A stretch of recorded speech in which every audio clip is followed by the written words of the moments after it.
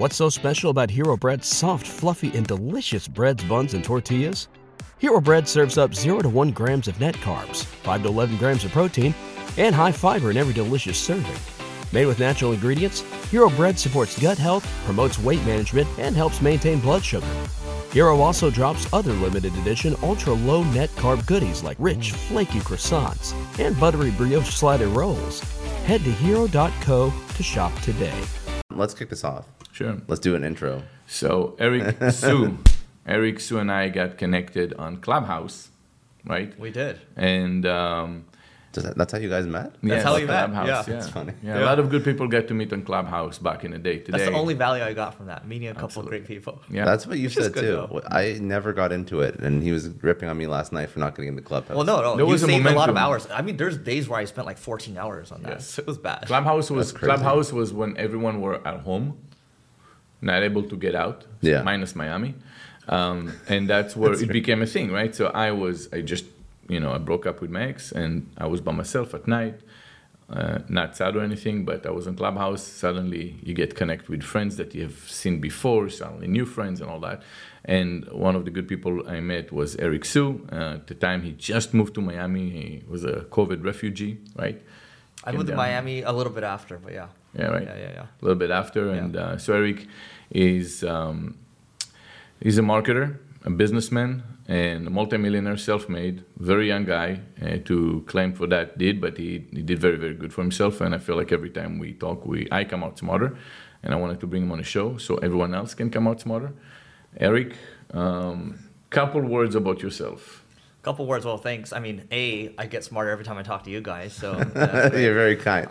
No, I mean, as Joe or Yosef says, podcaster, marketer. I love early stage investing, and I just love learning and teaching. I think if you're to strip away everything, like, what do I actually enjoy doing? I just love learning and teaching. So this, I'm learning from you guys, and hopefully we get to teach some things to the audience. So yeah. Yeah, I mean, that's why we're doing it. That's why I started podcasting. That's literally what you started doing too. It's just a lot of fun. You get to chill with really smart people. Where did I did a background. I did a podcast with you when you launched or released your book. Yeah. And I actually don't even remember, because I don't think I did a good job of it in hindsight, like actually asking where you came from. Yeah. Because you weren't just always in agencies, but now I'm foggy about where you actually came from. So did you exit a company, build one up, work for somebody, pivot to agency? I don't know that story. I was actually telling Joe the story. I was leading marketing at a tech startup before, and there's a whole. We can come back to that story in a little bit, because I actually tried to buy the company a year ago. That's funny. But this startup I was at, I basically bet the entire company. I gambled the entire company on YouTube ads, because I started there, and the CEO was like, "Hey, like, numbers aren't going." I was like, "Dude, I've been here for a month," and he's like, "Yeah, numbers aren't going well. Like, if we don't hit numbers this month, we're gonna have to let you go." I was like, "Okay." So then I was like, "Okay, all in," because I come from a gambling background, right? Yeah. So all in, and it worked out. Like, we were acquiring 500, 600 users a month, and it was an online education company, and then we shot up to like 5,000 a month, and then we're off to the races, got our Series B and all that. Then I was my friend Neil Patel, who I do a podcast with now. He was like, "Dude, like, you help this company. Can you help save this agency?" And I was like, not interested, because I'm like, "Oh, I'm in tech. I'm too good for agency, right?" And so then I'm like, but then I reframed it. I was like, wait. If I can save this crappy company, I think I can do anything. And so came into Single Grain. Long story short, That's the name, Single Grain. Single the Grain's name the of ad your agency that I own now, That yeah. you own right now, yes. 6 months into it, the original founders decided that they wanted out, and the work that we were doing was no longer working anymore because of Google's algorithm updates. And so I was like, "Hey, you know what? I'll take it over." And so I was 27 years old, had no business even trying to run a company. I bought Neil's shares I paid $1 for 10% of his shares, and I paid another $1 for his partner's shares. And then the rest was seller finance. I didn't even know what the term seller financing meant. And actually, it's like, "Oh, what a win, Eric. You're so smart." But then I actually made the company go from bad to worse. A year later, the outside accounting firm was like, "Hey, it might be time to shut this thing down." I was like, so I ended up taking, I actually had accepted a job offer that was like pretty lucrative. And you're going to go back to like work for someone. I was going to go work for someone. And then this is like 2014, by the way. And then like I was just like, Oh, so you're not that young, actually. What am I talking about? I said, yeah. I'm pretty old. Yeah. And so I was like, do people cuss on this show? Yeah. So I was like, fuck, I can't do this. So and then like I was actually looking at apartments in uptown Dallas. I was like, fucking nothing wrong with Dallas, guys, but it's just not for me. We love Dallas. But, yeah, we love Dallas. So I was like, I can't do it. And then I was like, let's do it. Went all in, and then on the company, and we slowly were able to build it up. But I just learned a lot in that year. So that's how I eventually took over Single Grain, and then made it into what it is now. And then I just Tell them what it is now. It's still your agency. It's still your baby, but that's sort of been the thing. How many employees do you have now? So we have about 60. It's an 8-figure business. I'll leave it at that. And then last year we bought 2 other agencies, and I really just like the cash flow from the agency to continue to help build out other stuff. Right? It's built the podcast. It's built out other stuff. And the great thing is like I actually did a little shorts the other day talking about how like I know a couple people that have agencies, bootstrap them up to like north of 9 figures. Right? One guy just goes and buys internet businesses, and then obviously my podcast co-host bootstrapped it to north of 100 million in like 4 years. And then you have like obviously the Gary V's of the world. So it's actually a great business. I used to poo-poo on it because I was like, oh, it's service and it's not scalable. But reality is you can actually, the multiples you can get on the agency are nuts. So I'll pause for a second because I've been talking for a bit. No, I saw your either I think I saw it on Instagram, the short that you made talking about how can you grow it to about 100 million in sale, and that's true because when you look at companies, there is no knowledge everywhere what we do, right? Internet marketing, social media marketing is not something that everybody knows, and when you don't know who's good, right?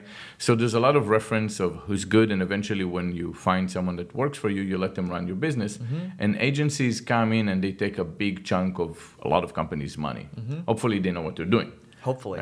Hopefully they know what they're doing. A lot of them are good with promoting themselves more than the actual company. I would argue most agencies suck at promoting themselves. 100%. Yeah. I would also argue that most agencies suck. Yes, in general. So I hated agencies. I was like, why would I do this? They've always been crappy whenever I've worked with them when I was like in-house. Why would I do this? It's such a terrible business. And then you realize, it's actually in reality, if you have an agency that is really good, the idea is you say, well, I'll pay a lot of money, but I want exclusivity for example, for that category. Don't do those competitors, for instance. And the ones that are, but oftentimes I found that companies that do well with an agency, it's because someone in an agency had some epiphany, some new tactic, not even a strategy, how to go and push some content well. It has a short lifespan, and then eventually they're back to square one, but they keep the agency forever because they're not literate of how they did this, and just they roll with that company forever, and now they're just not doing the same job. They don't produce the same. It's I always believe that companies should learn how to promote, to do marketing themselves. You bring an ad agency to work alongside, as if you have another employee, and then you say, listen, we can work, and if you do better than our team, good. Our team is going to come up tomorrow with something new, but it makes more sense. Or to fill in gaps where there's going to be a shortage of employees or so on, where you can go and take on and do that. But I think I always said, like, you have to understand marketing. Otherwise, you wouldn't even know who's a good agency. I'll tell you the game with the 9-figure plus agencies. It's literally, it's hiring people that have been account managers at these other agencies, right? And they have all the relationship, because it's all relationship driven. Like, we had someone that was with us at a publicly traded health company, and then she went over to Lyft, and then she went over to this other company. She's been following us the whole time. Same with someone else that was like at a steel company, publicly traded, and then she moved over to NASDAQ, right? And they've just like, once you're comfortable with someone, like and trust them, so then what happens is, as you grow bigger, you just keep hiring these account directors and people that have grown these agencies, been there, done that. Even if they bring 30% of the Rolodex, it's worth it. Pays for itself. Absolutely. Yeah, and so like that's literally how they ramp. And like even you would think that a lot of the lead flow comes from the agency, but no, it's like 50+% referral for these 9-figure plus agencies. Yeah. But how do you actually find? Okay, so if you're a company, I just want to go back to your point, because I've had the issue of hiring an agency that sucks and hiring repeat agencies that just don't deliver, right? Yeah. So as a company, how do you find an agency that can actually market for you, act as that outsourced employee? What do you look for in an agency? How do you audit them? Because that's probably a big pain point that people are like early stage found all the way through to late stage that are just trying to tack on or bolt on a marketing department. I don't think the three of us here would actually go find an agency. I think we would go find like an individual that's been there, done that. So if I were to look for like a good marketer, I'd actually just use one of those sites like marketerhire.com. I love Marketer Hire. People. Yeah. And then that's what I would do. And then The only agencies I would really take a look at would be like these pay for, like if we're talking about media, like I have a couple friends that have these paid media agencies. It's pay for performance only. Yeah. One guy does like 57 million a year and he has like 20 employees. But it's literally, he just focuses on the finance niche and it's all pay for performance. And so AK, you don't pay us until we perform. That's a pretty damn good offer. Yeah. Versus like right now, like yesterday, like a couple days ago, like people were asking me, it's like, oh, you know, we have this one client that wants to spend a couple $1 million a month. Like, what should we be charging? Or should we be charging a percentage? Like, even in my mind, it's like, that doesn't really compute. I'm like, they could just go build a team, you know? So I just, again, it goes back to looking at great individuals, and I'd probably go for them first, and then I go for the performance But agencies. when you don't know, like when you don't have, look, I hired someone that was the CMO of Carnival Cruise Line. And then, I mean, obviously it's a mistake because what the hell do they know about marketing? But still, what you learn is the way they operate. They're not trying to build anything themselves if it's a corporate company, because if there is a failure, it's on them. If I hire an agency and I work for a corporation, that agency failed, don't blame me.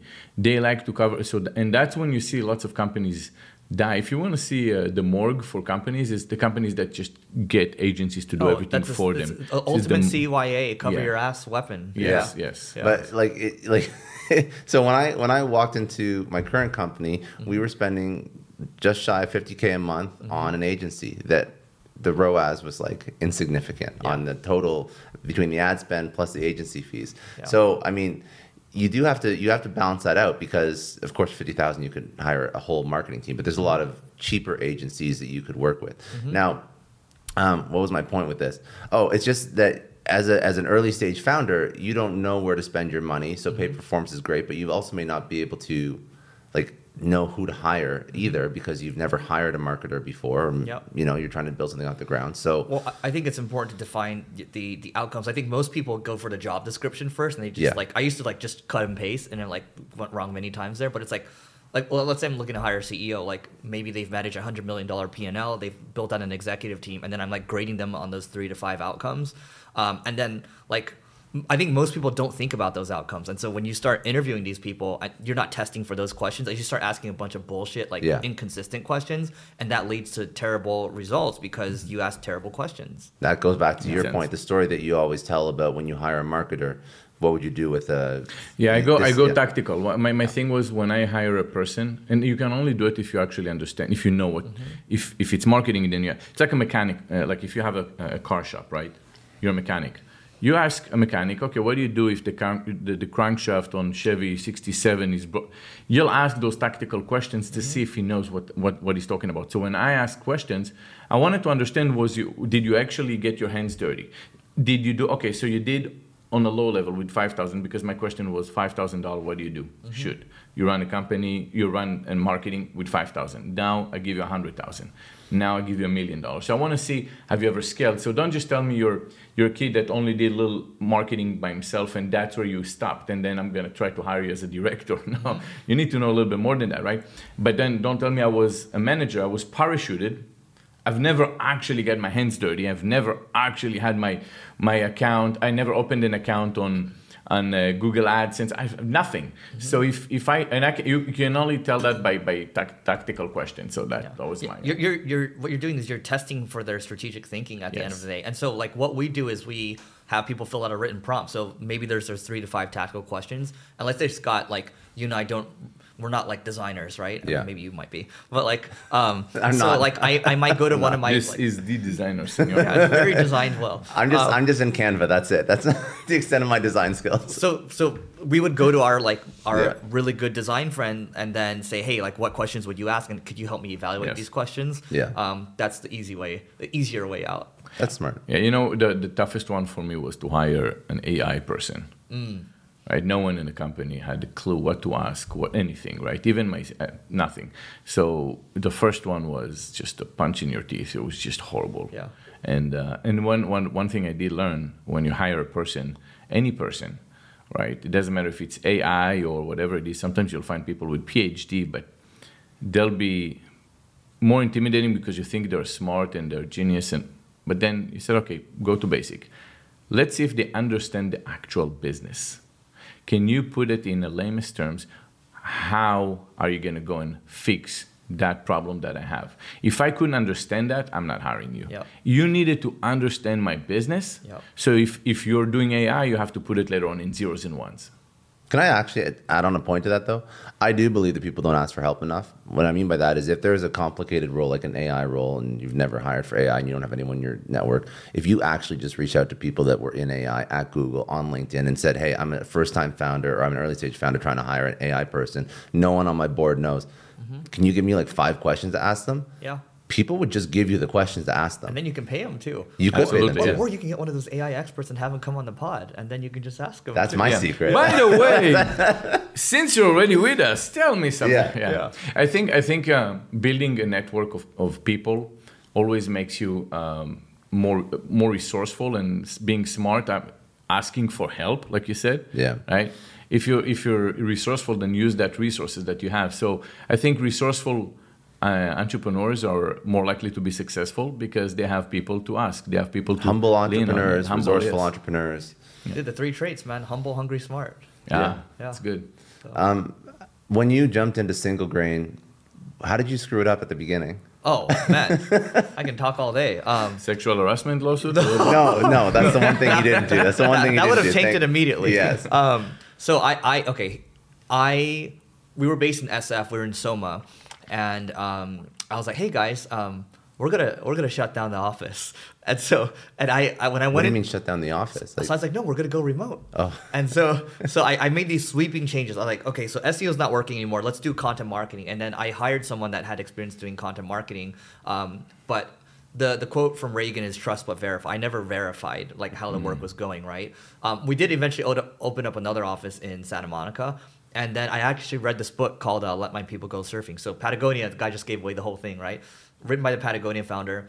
And basically it's like, yeah, people don't want to be micromanaged. You know, my people go surfing at lunch. I was like, great, let my people go surfing. So I stopped showing up to the office. And so I didn't verify anything.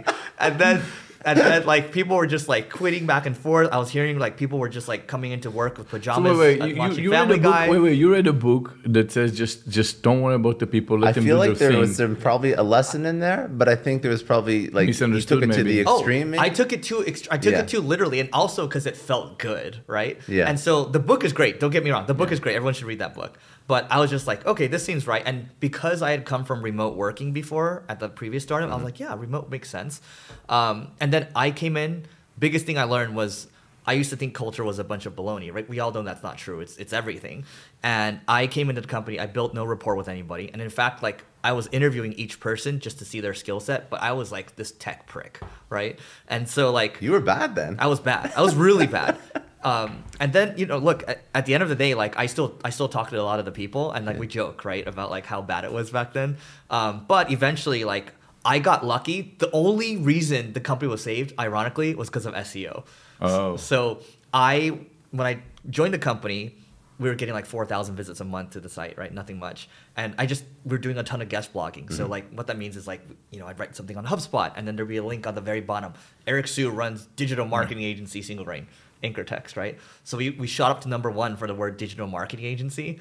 And then that's how we started getting like Uber. That's how we started getting like... to go and do SEO for Uber? Yeah. Oh my God. Yeah. So we started getting a lot of amazing... I gotta ask you, clients. Yeah. are you guys having problem with the name Uber Suggest getting sued by Uber or something? That's Neil's problem, but That's they Neil's. actually I don't know if I can say this. You can maybe ask Neil when he comes on this podcast, but I believe it's worked itself out. So Oh yeah, he paid them something and it was. can't say anything, but it's worked itself out. All right, we're gonna bring him on a show then. Yeah. Well, actually, Thank you will bring him on the show because the next event He's in coming over. Miami Okay. is going to be in January. So yeah. Awesome. So we should do that. We should let him know. Neil Patel, guys. If you guys don't know who Neil Patel is, then don't even. If just you're get out of here. if you're listening to this show and you don't know who Neil Patel is, you have to widen your. Should be arrested. Yeah. Okay. Guys, Yeah. we're gonna go. I demanded that Eric and Scott are gonna try colada. They moved to South Florida and they haven't had colada all this time. That's me. Oh, okay. What's the thing on the bottom? Like little berries or? Berries, yeah. All right. Okay. So guys, you're gonna go to the colada first before it gets colder. All right. So guys, this is colada. It's Cuban coffee, and this is one of the Miami Coffee iconic and liquidity. thing- the Coffee and liquidity? Yeah, we're doing this during the Okay, day, cheers. so we're not doing Cheers. alcohol. We're not a bunch of drunkies. Oh yeah. That's not bad. That's pretty good. I told you. Wow. I Okay. told you. That's very good. Yes, when anyone comes to Miami, you need to try colada. Wow. Make sure it's can be done by I actually like Cuban that. place. This is really otherwise- good. Yeah. Yeah, that's so good. It's better than the last coffee we got. Yeah, well, the last coffee, I think they brought it from a correctional facility or something. They wanted to kill us, so it was bad. But this one is That's good. great. Yes, Wow, this is great. Is this yours? this is Yeah. mine. You got a yes. big one? No, this is Just coffee? this is latte. Okay. So, where were we? Delicious coffee. I can't remember what we're talking about, to be honest. We're talking about Neil. We're talking about the agencies. How many? Oh, yeah. Oh yeah, yeah. AdWords. About Uber Suggest, and you said you can say anything, and which doesn't sound good. Okay, for so Neil. how did you turn it around? How did you turn this agency around? So, So- obviously, this is like your first time being a founder, CEO, non-employee, pivoted from tech into service. Correct. It sounds like a nightmare, but obviously it wasn't. But Yeah. even like, it's so funny because coming from tech, even when you were talking about the companies that you buy, when you're Yeah. talking about buying agencies, Yeah. the first thing I said out of my Yeah. mouth was like, why the hell would you do that? Yeah. Like, it was like, why? Yeah. So there's definitely this stigma coming from I think not just tech. I mean, I come from Yeah. tech and now I'm in CPG, but the stigma is, why would you worry about such like a labor intensive organization? Yeah. It seems like so thing of the past. Like Yeah. you have to have people to do the work. You have to have billable hours. Yeah. Like it's just a pain. And then Let me come back to that one. That Yeah. one's really good. So to finish It's an on on-point the, question, the actually. that's a really good question. So how we turned it around. So we got number one for digital marketing agency, and we started getting all these leads, right? And we couldn't fulfill the leads because I only had one employee left. Yeah. And so we're all the way down to one. And then I started referring all the leads out to this other agency in San Diego that's actually valued at like 500 or 600 million now. And we were taking like 25% of the lifetime commission, right? So they're just paying us 25% like that. That held us over while I was like, okay, we're gonna build a culture, right? And so slowly but surely, like we built it like one person at a time, and then hired people that had been there, done that, are like good at the work, and then we just started compounding really quickly.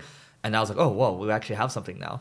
And so it was because of SEO, that number one ranking, that kept us afloat, where I could float it with like affiliate commissions, and then really bring it all back and just plow everything back into business. If you talk to someone that tries to do marketing for their business, they're struggling, and you tell them, look, focus on one thing first, what would be that first thing? Let's just use an agency as an example right now, because Okay. I think it just depends on like your Yeah. CPG or if you're like SaaS or whatever. Agency side, I actually know a couple people last year, live examples where they had built 7-8 figure agencies just on the backbone of LinkedIn, and they just been posting on LinkedIn. Actually, the guy that was at the dinner that was sitting next to me, he built like a $19-20 million agency just by really utilizing LinkedIn. I've seen him all over LinkedIn. Yeah. Chris, yeah, I know Chris this one, Walker, yeah. yeah. Chris Walker. So he Yeah. built like a B2B sales. Yeah. This is the hardest Agency. to promote yourself when you're a B2B. When you're a wholesaler, Yeah. you have to be very creative, because if you sell, You mean it's easier for B2B, right? no, not for an agent.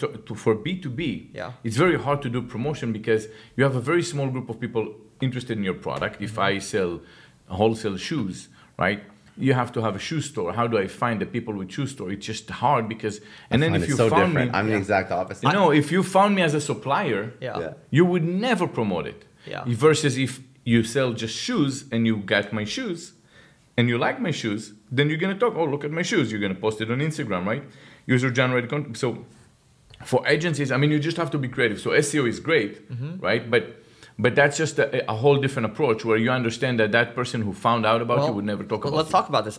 So there's like the whole concept of media companies. So let's put a pin in that one. But I want to come back to Scott's question. Yeah, sure. So your question was really good, but I forgot it already. No, it was just Why would you do product? Oh, okay, yeah. Because there's like so much Yeah. labor involved. So as I was like reviving the company, I was like, oh, like I'm gonna do this SaaS thing, this education, because like it all grows very quickly, or like SaaS valuations are amazing, right? Not as amazing right now, but pretty good. Margins are good. Yeah. You don't really have many cogs, really. Yep. So agency, you do have COGS. I mean, you're lucky if your gross profit's like 50, 60% or so. But the great thing about agencies is like, let's, at the end of the day, like you don't see like a Gary Vee running the day-to-day on the agency. He's not, right? And it's very labor intensive, but if you're north of 5 million in EBITDA, even right now in this, we're recording this as of I won't give a date. We'll just Keep it evergreen. Yeah, we'll keep it evergreen. But like you can get a 15 to 20x multiple even right now, and like it's largely private equity that are buying these agencies, and they might buy a chunk. You could take some chips off the table, but that's pretty damn good if you're like, let's use Neil's as an example. You said 15 to 20. 15 to 20. It's nuts. Insane. On and EBITDA. so let's use Neil's agency as an example, right? His setup is great and he'll be very public about this. He knows he's terrible with people. Like I know many people he's made cry. He's not a bad person, but he's just not. He's that kind of. He has a different personality than. Yeah. He's just really direct, right? And Very most people direct. can't take that. And so they're like, hey, you know what, Neil?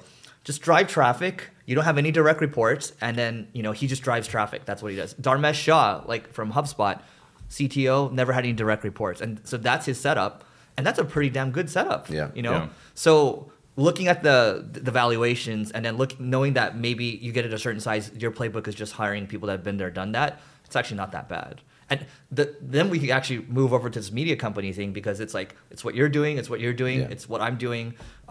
That's how ultimately you build this massive audience, right? It just keeps compounding on itself. So like right now, if I look at like the audiences I have, I think monthly we're probably getting like 2.8 million impressions or so, and we're not really paying for it, right? Like this stuff, we're all going to chop up and throw on our Instagrams, our YouTubes. So why not leverage that? So my question was more about like a small person that doesn't open an agency. Was more about mom and pop. I'm trying to sell my new coffee out of my garage, or my little jewelry, custom jewelry line.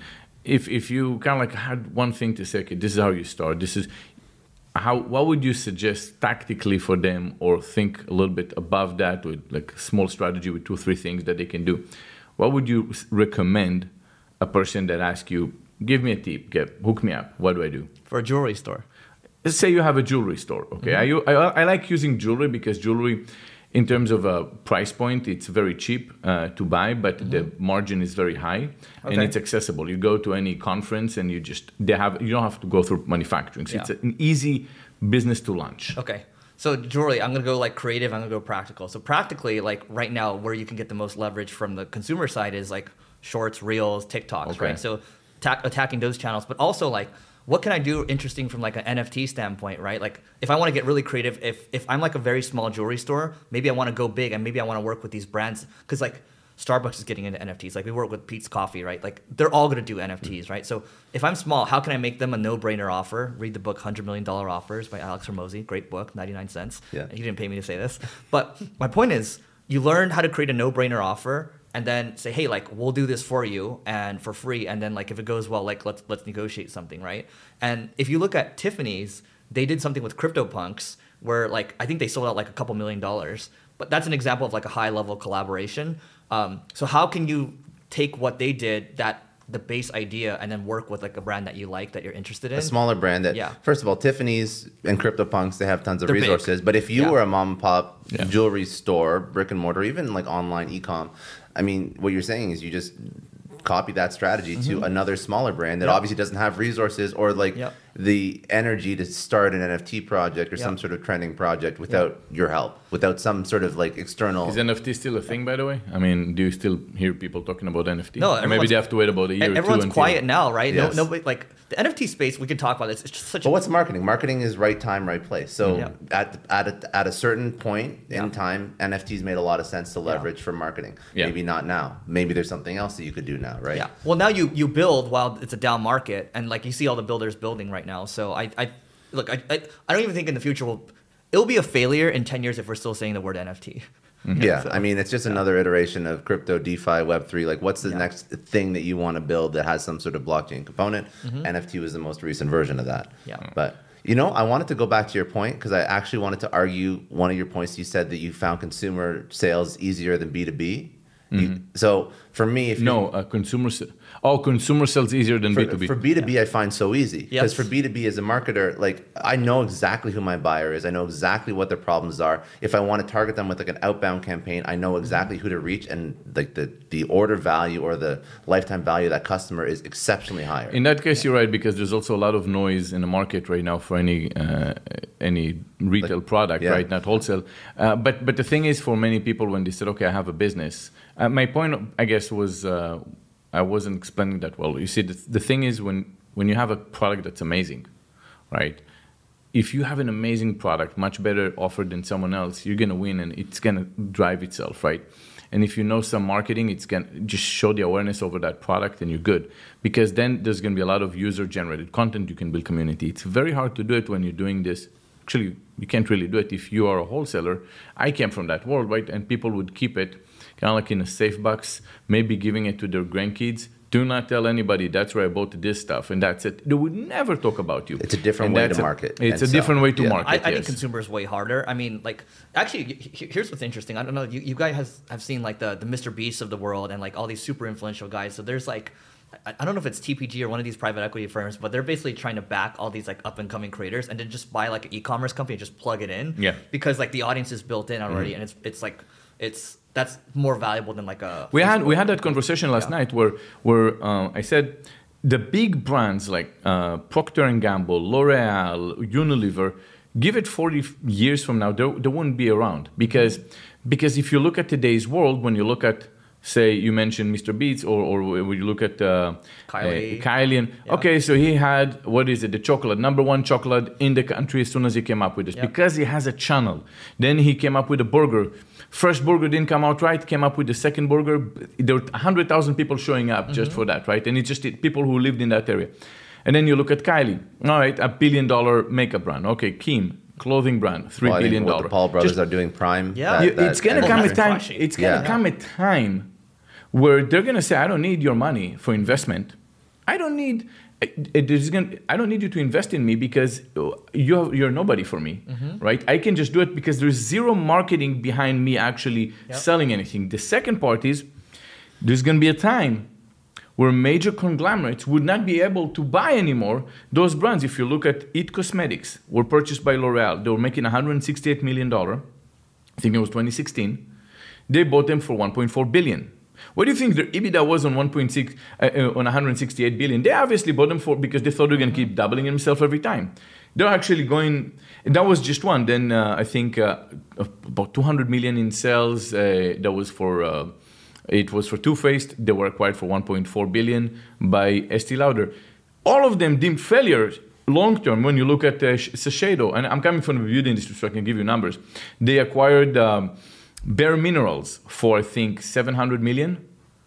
It's a dying brand, right? So all those acquisitions, eventually, it's going to come to a stop because they're going to run out of money to give them all those high multiples. And the ones that are actually winning, it started with guys like us, understanding marketing, working with influencers, launching our brands, doing amazing. Then it continued with influencers launching their own brands. Then it continued with celebrities saying, move aside everybody, let us. So now if you walk into Sephora, you will watch and see, you're going to see Kylie, well, Kylie's not in Sephora, I think she was in Ulta, but you're going to see JLo's brand, you're going to see Selena Gomez's brand, you're going to see the major celebrities' brands first, because why would I put anyone else? Okay, I have an interesting point, a question on this one, because now you start seeing celebrities that have never been on social going on social because they feel they have to. So who's going to win? And I think it's a question of authenticity and connection with your audience. But in my opinion, between celebrities and influencers, I think the celebrity always wins. And I think that's why Mr. Beast has the largest launches of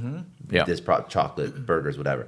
So I think that even celebrities are becoming, in terms of popularity and like affinity with their audience, almost like a second tier compared to influencers that have literally grown up with their audience. Yeah. So I think even being a celebrity is not as useful as it used to be. You don't have the barrier to entry to become a celebrity is lower than ever. It's your camera, you typing out a newsletter, you going on YouTube. That's the barrier to entry. Andrew Tate said it well. I think he said on an interview with Patrick David, he said their followers and their what is it?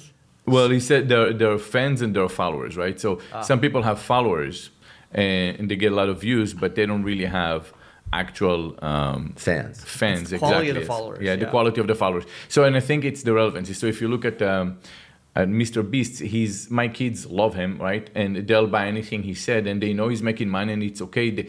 They agreed. So I think it's about the person said, look, I always liked that chocolate, and this I made my own chocolate. There was it him that did the most sour candy or someone else?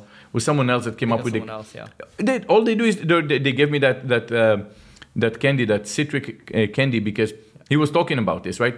So in what you saw in the beauty industry, where they noticed all that cash coming in, all those ladies that were celebrities never did any makeup. JLo never did any makeup. Suddenly, 3 months before they launch a brand, let me start doing my makeup routine. Well, I think that's okay, we all know that now you're gonna launch. But that's bullshit. It's not. It's not relatable, right? They know that. So the key thing is you have to stand for something. So Yeah. Mr. Beast is like, I want to make the best videos ever. I'm Yes. gonna do it. I'm gonna cut Exactly. a freaking table, whatever. Yeah. Logan Paul, whatever. All these guys, like, it's like Andrew Tate stands for something too, like love Yes. him or hate him, right? So Gary Vee stands for business, right? And that's why like there's the agency, but look at all the deal flow, look at all the cool stuff that he's creating. Yeah. So It's gonna be. It's if gonna you be don't have a time spiky where- point of view, like it's hard to like love someone, I believe. I think it's also because you see how they grow up into Yeah. it. That's really what makes the difference. You see, like, Gary Vee has been talking about buying the Jets for like however long. When he actually buys an equity position in the Jet, like, people are going to lose their shit. Yep. That's all he talks about. That's like the reason why he does what he does. I think like there was like levels to it. Like, I'm sure like he wanted to make Wine Library successful and like his dad's business successful and then like make his family comfortable. Like, now it's just like buy the Jets. You're I think following his the, story. the You follow number his one story. Yeah. the number one example I think everyone can look at would be Dave Portnoy with the pizza reviews. He's been doing this for how many years, going around all over the country, giving pizza reviews. It's almost like if you go to 20 pizza places, at least 3 of them would have him already walking in and trying their pizza. It's just every day he goes to another place doing another pizza review. So he came up with his pizza, and he has his own line. He says, one bite, everybody knows the rule. And that's the name of his pizza. He came up with the frozen pizza. So it obviously people. Do you know how well that pizza's doing right now, by the way? I have no idea. I have no idea either. But he said at the time that he was number 1 in Walmart or something like I'll that. find out. It's a very funny video when he wanted to score his own pizza, because he always gives people 7.8. This is amazing. 7.8, but apparently it's a very good score for him. Then he tried his own pizza. 10. What? Then he goes and he said, I know you guys don't believe me because you say it's my pizza, so I brought some person off the street. And you see this half-naked chick, super hot, which once you start checking her profile, apparently it's his girlfriend, said, did I ever see you? She's no, okay, try. 10, oh, you see 10? That was it. So yeah, it's just a very likable person. Yeah. So this I don't know how reputable this news source is, but it says fast growing Barstool on pace to, this is just Barstool. Sorry, but the pizza is going to be in 3,600 Walmarts by the end of the year. So the one bite pizza is going to be in 3,600 Walmarts. We should talk. Did he sell Barstool? I think he did, right? He did sell it to Penn Gambling or something like that, yes. And That's where they bought a channel. They bought a media channel. That's where I don't think it makes. I actually think when you think about all the points of leverage, right? There's, capital, media, labor, whatever. Media, I would argue, is like number 1. And then I would say number 2 is like code, right? Because if you have the attention at the end of the day, like, why would you sell if you're continuing to compound the thing? It just doesn't make sense to me. So. Because crazy gambling is number. gambling. I'm just giving a platform for they all gamble. Maybe my UI it's a little bit better, but it doesn't matter. It's about who's creating more awareness better, faster, and cheaper than the competition. Exactly. And they're buying a media channel. I'm buying right now CNN and Fox News. I can display ads all the time for free. It would cost me nothing, and I can own the conversation. I can own the narrative. You're saying, like, everything why else. would they sell? You're asking why would they sell? Yeah. Why would you sell when you have and I talk to people, like, actually, one guy was thinking about selling his company for a couple $100 million, right?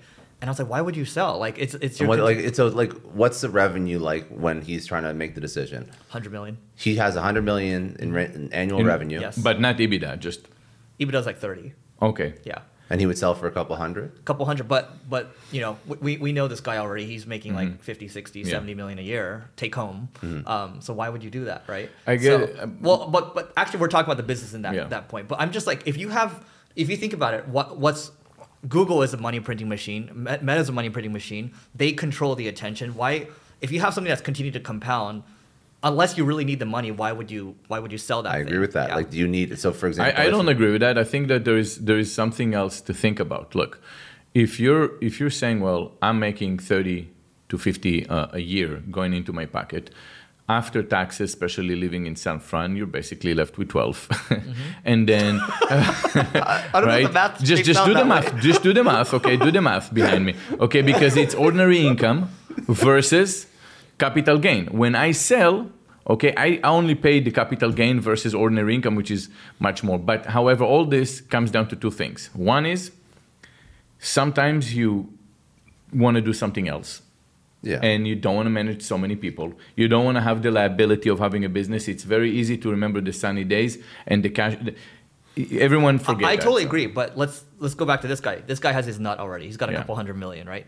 Just don't need the extra cash, right? And he's not tired either, because this guy is like not really doing that much anyway. Yeah. Yes. So point is like, and more so, it's not even about the business. It's about the audience. The audience is the point of leverage, because like everything's going towards influencers right now, towards media companies. Again, what we're doing right here is we're building media companies. So I agree with that though. So his point is, if you have the audience, if you wanted to start a business in the future, you have this point of leverage that you could launch that product. We were talking about this last night too. So Yes. I think there's some cases where your argument has a little bit more of a stronger stance. Like if it's just a product company, and even if you are cash flowing and you're taking home money, I don't think you're charged like, or you're taxed at 70%. Maybe you're charged like 50, you're taxed at 50%. But still, if you want a nice exit and you want to start something new, the thing that you've built will never be, you can't parlay that into the new thing that you could potentially build. But I want to say the second point I had. The thing is, before you sell, you don't realize one thing, okay? And it happened to me, and I can tell you it happened to many people. You don't understand how much your image tied to your business. You don't realize it because you said, you know what, it's going to be so nice where I don't have to worry about this. Let me do that one big cashing out, and I'll worry about parking the money later. It's going to be...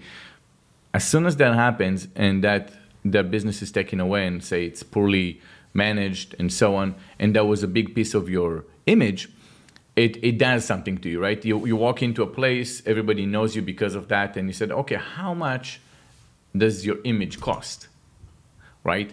And that's when you said, maybe it wasn't the smartest move. Maybe I could have done something else. Maybe. And then the second part behind this is, a business is an awesome platform to launch anything else. Once you give away that platform and you want to launch another business, trust me, it doesn't work the same. You're already comfortable. You don't have to break your back like you were when you were hungry. And now you have to, what do you need to do? You need to have, say, a warehouse. You need to have office space. You need to have a couple employees. Before that, you didn't have to go and do all the Google research, title research. You had everyone doing it for you. You can only focus on the building, the core. Now you have to do everything else. Yep. So So you said, okay, now I don't have that. Okay, so let me build any little tiny shit business so I can have that, just so it pay itself, and then if I want to build from there. But this is something you think after the fact. It's kind of like there's no textbook. Again, if business school would teach you that, but they don't teach you that. So the day after the exit is very important. Like everybody have to think about it. I think your exit was good timing though. Yeah, I think your exit was exceptionally good timing. Yeah. I mean, that's something where I don't think you would argue that. I would never change the outcome. But that's of the everything hardest else. part of an exit. It's Timing anything. It's timing it. Yeah. The momentum in anything else you do, right? When we're looking at when I take the company, right, Boxy, one thing we did was we haven't executed everything to perfection, but we have timed everything. Not just opening the company at the right time and selling it at the right time. It was mostly about every day of the week, right? There was a timing for everything because you see what happened when there is attention. It's a supply and demand. If I had to go out and launch a new product because my competitor is about to launch something at a particular month, I wanted to take the attention away. But I didn't have enough time to do it. So I had to create something out of nothing. We had to be very, very creative to launch something not as good, but just as good, but we can take away the conversation. So we've done this. And we had some execution failures or hiccups, but it was always worth it. And it doesn't just come down to the 2 big days, launching the business and selling the business. It's always within the business itself. You look for those waves that you can ride consistently so you can grow all the time. Momentum is everything. And these berries make a big difference in the tea. Would you ever sell single grain? Give me $1 billion. Yeah. Well, Wait. What if it's 800 million? Yes. Okay, wait, now let's go down. What if it's 400 million? Yes. Okay, 100 million. No. Okay, Yeah. 200 million. Yeah. Okay, 150 million. But Wait, let's get a number. This- 150 million. Will you sell it for 150 million? Yeah, I would. Okay. But here's the thing. There's a caveat here. Single grain's not really tied to my audiences. So it becomes a different a different type of calculus. It's the business is on its own. Single grain, good thing the name Single Grain. It's not like Ericsson Digital or anything. Like Oh, yes, so, So you can, Yeah. but There's they no key man risk. tell you you can no longer do for the next 5 years anything related. You cannot work with those people. You'll have to basically find something else to do.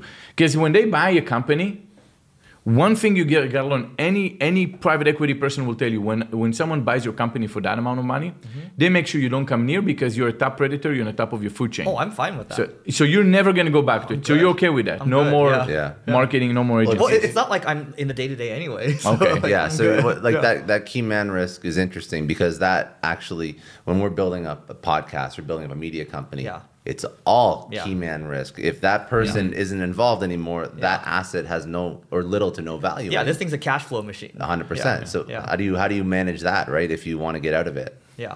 Well, that's why, I mean, that's the key thing. I think, like, let's use Neil as an example. His company is called MP Digital, right? And so a lot of it's tied to him. And so, like, if you ever want to get out, it's hard. Yeah. You know? Is the image, is everything. Yeah. Yes. So. Yeah. I sold the first business, and I remember that the guy told me, look, I need you to do a non-compete for 4 years. So at that time, I really wanted to get out of it because I was building Boxy, and he was paying me good, which I was surprised.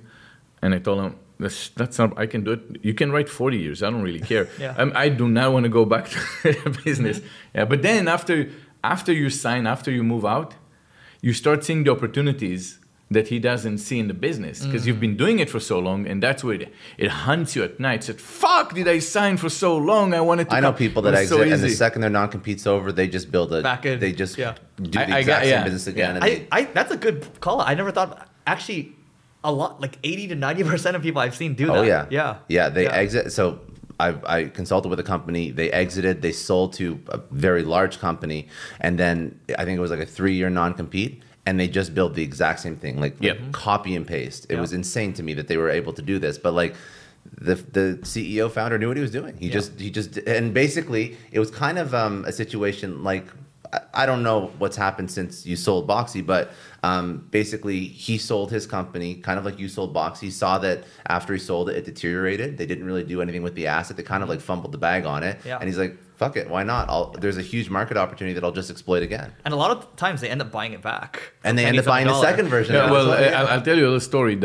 I had a small investment group coming to BoxyCharm called Carl Priley. And, they were really amazing. They helped me be a better CEO, and that all the way through until we sold. And they always told me stories about companies they invested in. And one of them was a furniture company. This guy had these cabinet companies. He was the number one cabinet seller for Home Depot. And what he found out is that in Home Depot, there are like 30 different types of cabinets. But 80% of all the cabinets are only 2 types. So he systemized his entire operation only for those 2.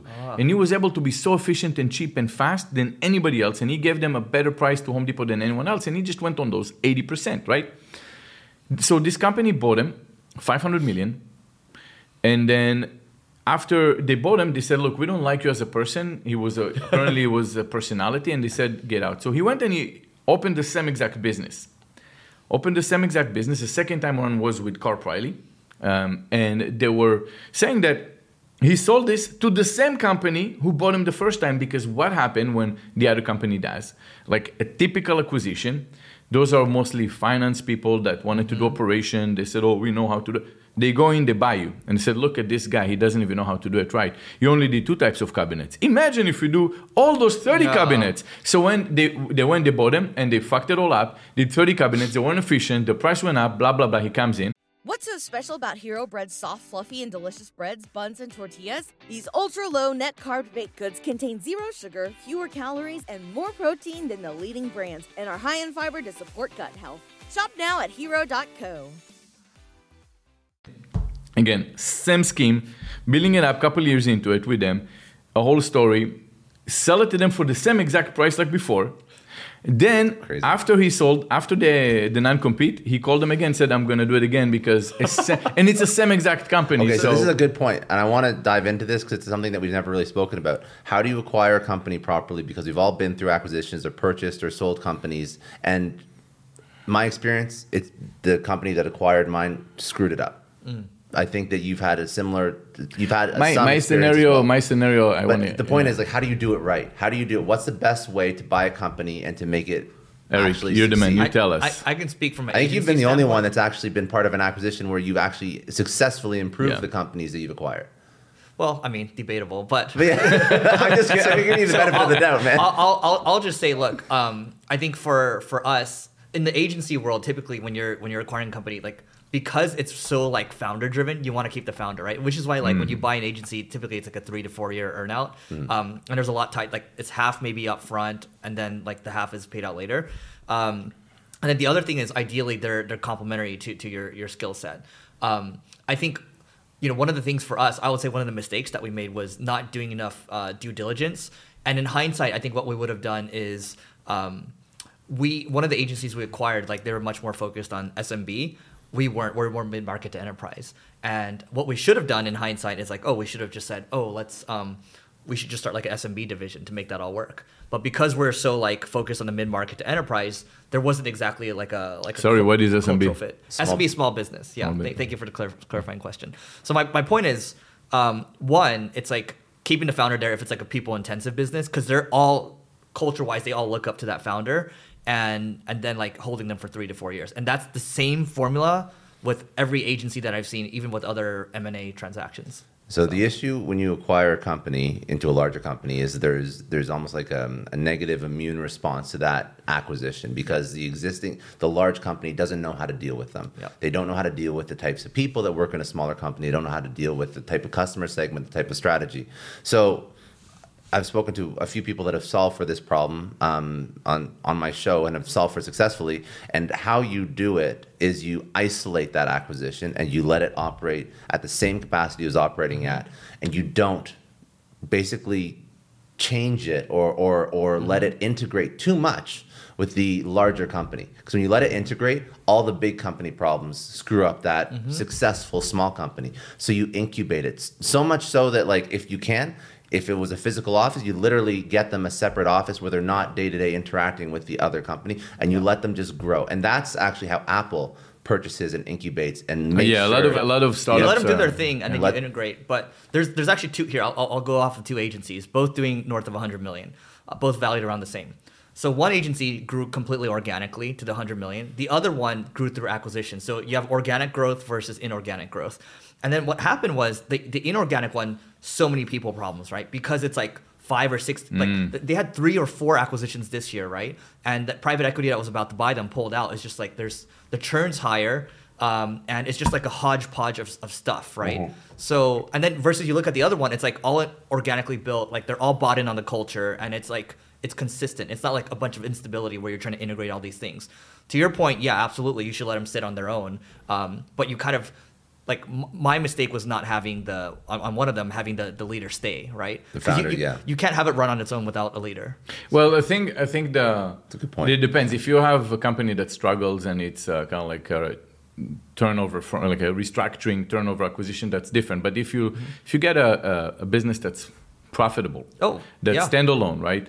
The biggest thing is that I would say if you over integrate. Even if you take one department and say, you know what, let me just move the finance department out. Like, you don't need them. We'll do it. You might disrupt the entire ecosystem because many times one company in one of my acquisitions, can't speak to which one, we over integrate too early, and we didn't think we were because we said, well, it's just the finance and the logistic. Well, when you do that, then I cannot manage the logistic because they don't answer to me, or the finance.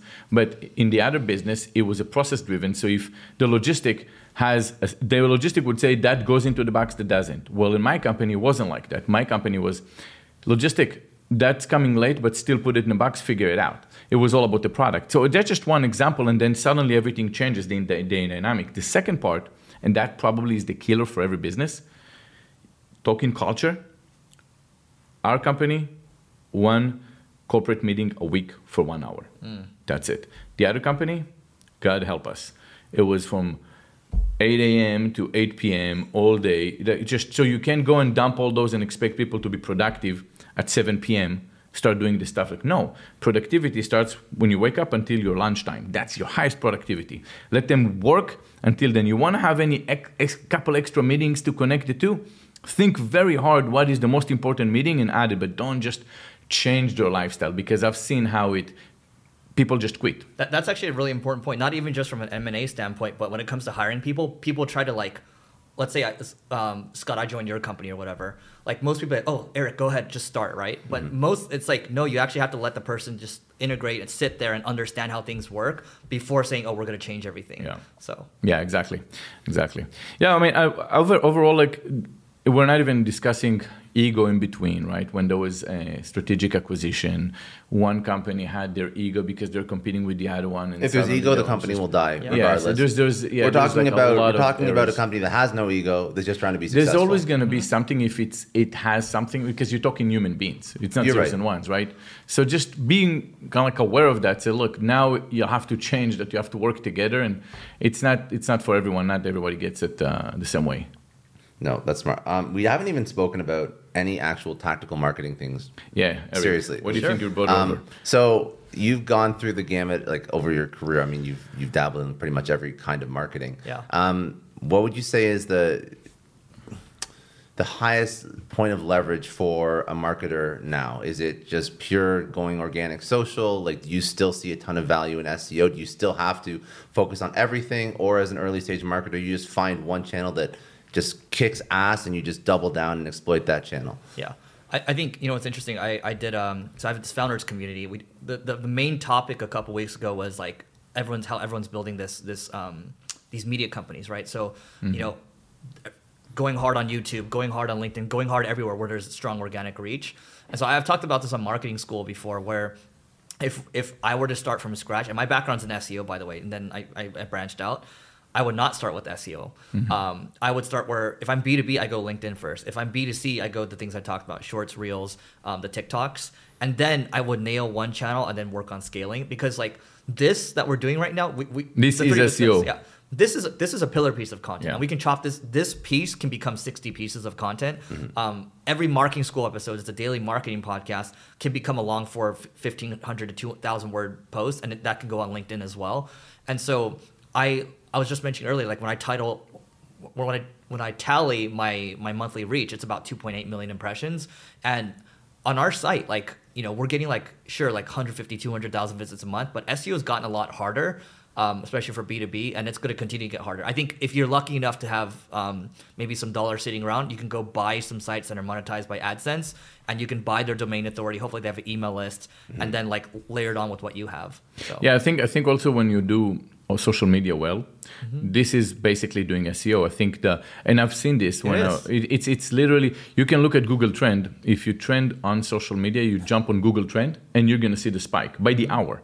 And then Google's algorithm is not working on links anymore because they understand that all the chatter is on social media. People don't link like before. So they said, well, just do social media, that will do your SEO. When I hired this guy, he was a nice guy, but I told him, look, I want you to do some marketing, figure out some growth hacking strategies. I don't know if it was good or not, but he went rate SEO. I said, I don't need you to do SEO. Like, that's 2008. Yeah. That's done. There's just something else. Yeah. Well, one thing I'll add too is this podcast that we're doing right now. When I look at retention rates on Apple Podcasts, it's like 80 to 90% on like a 5-minute episode. But if you go to YouTube, the retention rate's like 40 to 50%. So if we want to build relationships at scale, like depth, then like nothing's better than this. And it's like, okay, the hardest thing to grow is a podcast from what I've seen.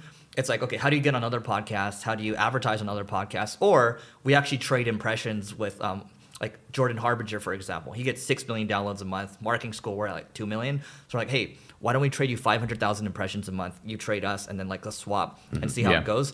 I mean, same thing with growing an email list or whatever. It's just whatever's native makes a lot of sense, but people don't think like that. So. This is the difference between followers and actual fans. Yes, that's going to be the difference. Yeah. I think that's why your CPMs and your cost per mils and what you can actually charge for an advertisement on a podcast is so much more than what you could charge for a sponsored in-feed Instagram post that actually in current day's algorithm nobody will actually see unless it's a reel. Yeah. But I think that's why if you have 60 minutes. Well, I mean, you do actually. I also want to figure out why you do shorter versus longer. Mine are like 45 to 60 minutes. This is obviously longer than an hour.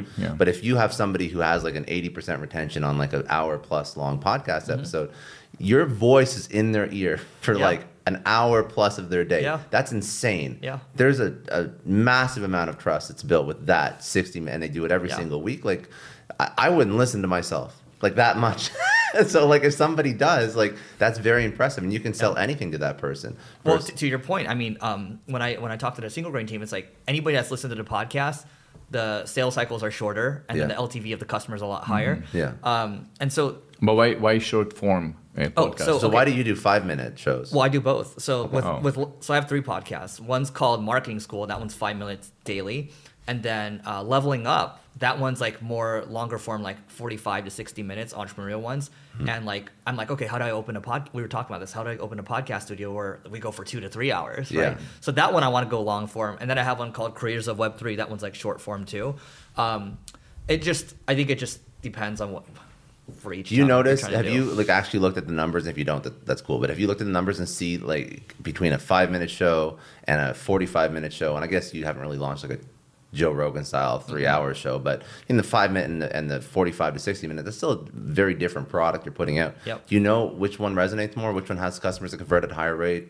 So I will say, I can respond to the second one. For Leveling Up, which is a longer form one, they actually say they like that one more than Marketing School. Because for Marketing School, sometimes like the way we record on that one is like Neil and I will get together. It's a 1-hour recording session. We crank out 10 episodes and we're just winging it, right? And so sometimes you get some gems. Sometimes it's like, what are you guys talking about? And so, but like that's how that one So it's works. the quality of the content, not necessarily the length. Yeah, it's depth versus I think breadth. How many people do you? How do you do the Leveling Up? Is it just you and Neil, or Leveling Up's just me? Okay. So like I just get like whenever I do interviews, like I just get curious and I just want to learn on those, and so I get a lot more value from those, and so does the audience. Like if you look at Leveling Up, it's like 4.9 stars, and then you look at Marketing School, it's at like 4.7 now, and like it's slowly, Interesting. 4.6, But how was growing Marketing School versus Leveling Up? Which one is easier to grow?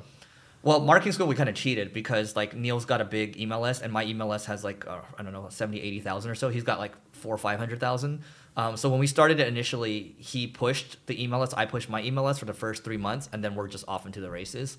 It's not cheating. It's just using using your own audiences. But it's just hard for people to replicate that one. But I will say the daily thing helped a lot because most people just weren't doing daily. So that's Entrepreneurs on Fire by John Lee Dumas. He does daily, which is interesting to me. I don't know. I don't have like a strong status to whether or not like not lower produced, but technically he doesn't do video. Like, would you rather do a once a week video, audio? In my opinion, I gravitate towards that. Once a week video, audio, tons of reels, tons of clips, go on YouTube, second largest search engine in the world.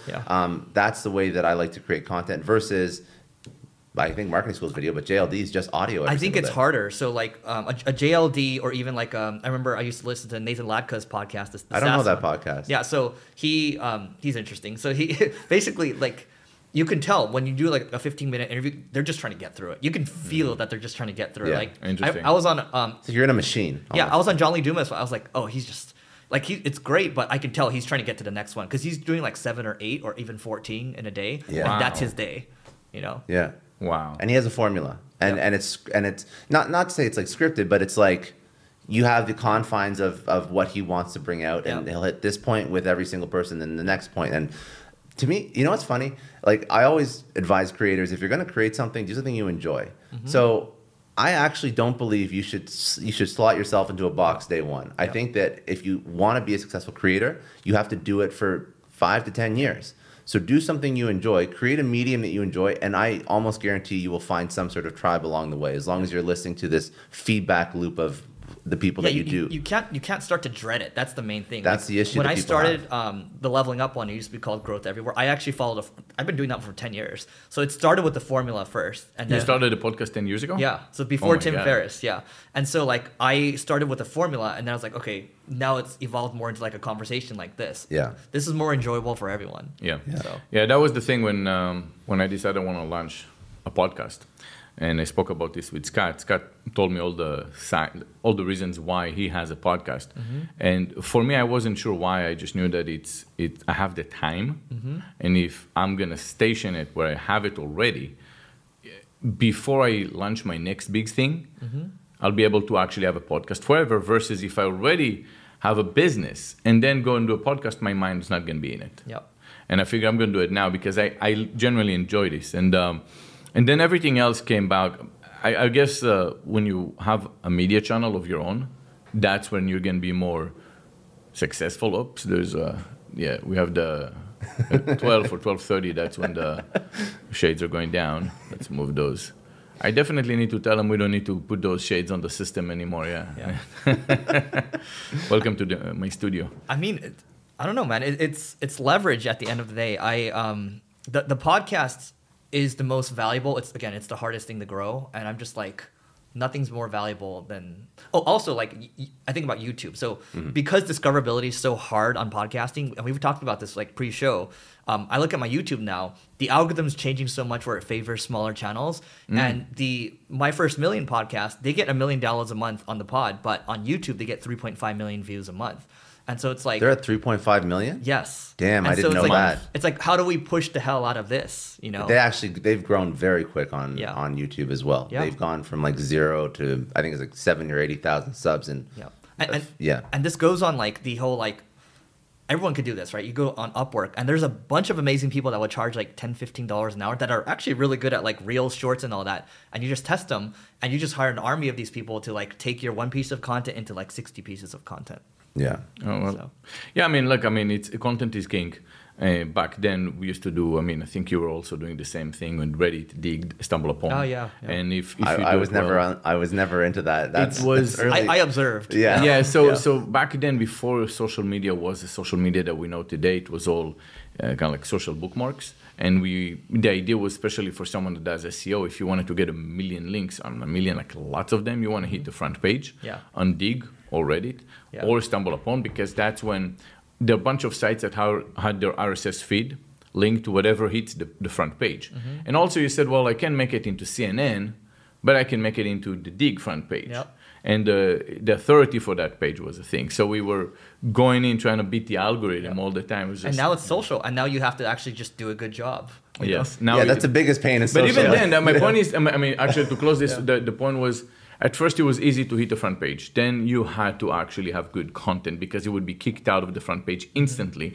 And that's when I started using the term, I'm using it from someone else, content is king.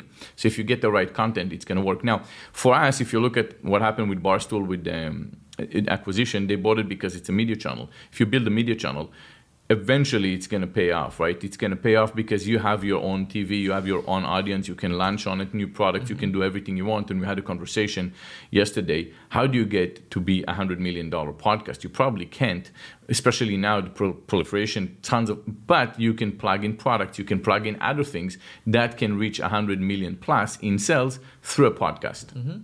I mean, I think the point about media channel is very important. You look at, and it doesn't always have to be podcast either. So I think that's a take-home lesson for creators. You build the thing that you like to build. You like to be on camera, you record a video. You like to write. Look at Morning Brew. Like they were acquired for whatever, just under 100 million, I think, by Inc., if I'm not mistaken. No, by Axel Springer. Business Insider. Oh, Business Insider. That's right. Yeah, I'm getting my outlets. But yeah, so that was just people writing a lot. 2 college kids writing, and then they obviously scaled up the writing team. But over time, they had whatever X million subs on, and they sold that for, I think it was 70? 70, yeah. Yeah, $70 million. Same with Hustle, too. Hustle, Sam Parr. Yeah. Day one, it was just him writing a daily newsletter. And then he hired out more writers, and they still did the daily newsletter. Then he productized it. He had a monthly subscription product. He sold it to HubSpot. And like obviously not public numbers, but like between 20 to 30. I think it's smart for them because like they wanted the nut to feel safe and then work on the next thing. So I think there's no like clear answer of whether you should sell or not. Like we're not saying that here. No, but the creator economy is amazing. But I think that people just get caught up in like what everyone else is doing. Whereas you can make, for example, $20 to $30 million writing still. if Yeah. you want to do that. Yeah. I mean, look at Substack publications that are monetized. I'm sure some of the biggest ones have several thousand, if not hundreds of thousands of dollars in revenue coming in through monthly subscriptions. Dude, you guys know this Stephen Bartlett guy? Have you heard of him? Diary of a CEO. Yeah. So Yeah. I started watching him like last Who week. is he? So he's like He's an English podcaster. He built this huge social media company. He's on like English UK Dragon's Den, I think. yeah. or- So he's all those, and so I started following him like last week. I started watching his stuff, and basically in the last year or so, he's grown his podcast from nothing to like 10 million downloads a month or whatever. And he just has really cool, interesting people come on. He just has conversations, right? Yeah. And then he has all these brand deals and all that. I think a year ago, he was doing like 1.2, 1.5 million a year or so on just like the advertising. I'm sure it's a lot more now. But I'm just saying like that reinforces what we're talking about with depth, and I recommend. What do you think it's going to do to regular traditional media? Well, I think that the trust value with a podcaster, if you've seen, like, we don't have to guess. You look at the affinity and the trust factor. I don't know even know how you measure that, but with Joe Rogan, like he's watched more and with certain audiences trusted more than mainstream media. But money-wise, what do you think money-wise? Do you think eventually all that monetization Will flow over. is going to from basically mainstream? take a bigger chunk from regular TV? Oh yeah, I think it'll take a big. I think it's wherever the attention is. That's marketing 101. And like, here's a reinforcement for you guys. We're all busy. We're Yeah. sitting here right now. Yeah. Yeah, that's Yeah. right. So That's so right. why are we doing this? We see value in it, right? Now I think that there's so much money that I don't know if it would actually take money away from traditional media. Yeah. Because I think that unless you see media ratings dip and eyeballs on traditional media dipping, then yes, that'll correlate with lower ad budgets. Aren't but- they deeping already? I don't think TV dies because I have YouTube TV. I still like watch TV every now and then. So Yeah, but Yeah. YouTube is not traditional. well, YouTube TV is kind of it's like cable TV basically. It's more like Netflix. So YouTube TV is just like when I watch football and all that, I just Oh, go to really? YouTube TV and I pay $65 a month or whatever. Interesting. Yeah. So I think wherever the attention is, the money will go. So There will always be more money for Yeah. Yeah, I think the reason you don't see that many podcasters it's because it takes a little bit more execution-wise. Because it's to an actually indie push a venture. podcast. It's something that you have to start on your own. Yeah. More often than not, Yeah. it's very difficult to scale. There's no organic reach. It's highly demotivating when you put something out into the world and 5 people see it, Yeah. versus somebody who puts a TikTok video out and can hit 1 million. Yeah. Yeah, you can just organic go eyeballs. viral all of a sudden with your podcast. It doesn't really work like the this. thing with TikTok is like I remember there's like these creator conferences and like TikTokers that have like 20 million followers, they can't even fill a room. Whereas like the podcasters, they have that 100%. depth. So you actually have. Oh, So wow. if you look Yeah. at, so it's interesting. If you actually look at the quality of a subscriber or a follower on every platform, it's like podcasting and YouTubing. YouTube is probably like the top, and then I'm sure it's like LinkedIn, Twitter, Yeah. Instagram. They sort of like circle as like second tier, and then Yeah. like TikTok is bottom of the barrel. Yeah. You can have Interesting. somebody with like literally millions of subscribers or followers on TikTok, and they have nothing anywhere else. But if you have somebody with millions of subscribers on YouTube, you'll notice all the other socials have tons of subscribers. Yeah. When I was trying to push products, makeup products, I noticed that it was easy. It was before TikTok. If we wanted to push color cosmetics like an eyeshadow, no problem. Instagram is just great because it's instant gratification. You see the shade, you see whatever it is, you swatch it on the hand, it's good. But if you wanted to push a skincare, there's no immediate transformation, right? You have to use it for a while. It had to be not just on YouTube, it had to be the right YouTubers that have actual listeners that follow them for what they buy. And they would say, well, my skincare problem, it's the only thing that helped me. I've been using it for 3 months. They had to really speak and explain. And that was the only thing that helped. And it was challenging because it was mostly that we couldn't really promote everything the way the brand wanted us. They said, well, can you push it on Instagram more? I said, yeah, I can, but it's not gonna work. This is the channel. Every channel works different. Obviously, if it was the same YouTuber could sell anything that an Instagrammer would sell, right? But it wasn't going the other way around. There was much more work for YouTube. Also, to your point, actually, think about this. I actually ran a poll like a month ago. I was like, hey, which channel has the most valuable followers, right? Is it YouTube? Is it Twitter? Is it LinkedIn? Whatever. Is it? I think I said I forgot the other one, but by far it was YouTube. Like everyone's just saying YouTube. Like what's going to be out there in 10 years? Like what has the most, I guess, potential for like 100 years down the road? It is YouTube, right? Because it compounds their discoverability.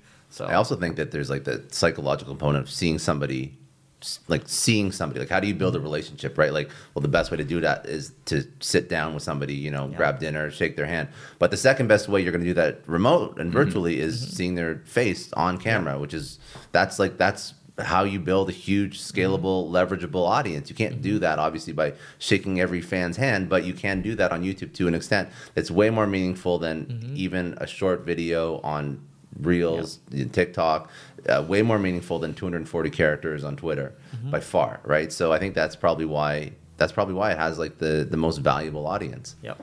I think this is interesting because like this is what like an hour or 2 hour conversation, and then you can just again go on Upwork, hire an army of people, and then boom, like you have like this becomes like 30 or 40 pieces. That's what I do. So for my podcast, and we're starting to build like the infrastructure for this show as well. But for my show, it's like we record for an hour and a half, and then that is RSS feed plus YouTube.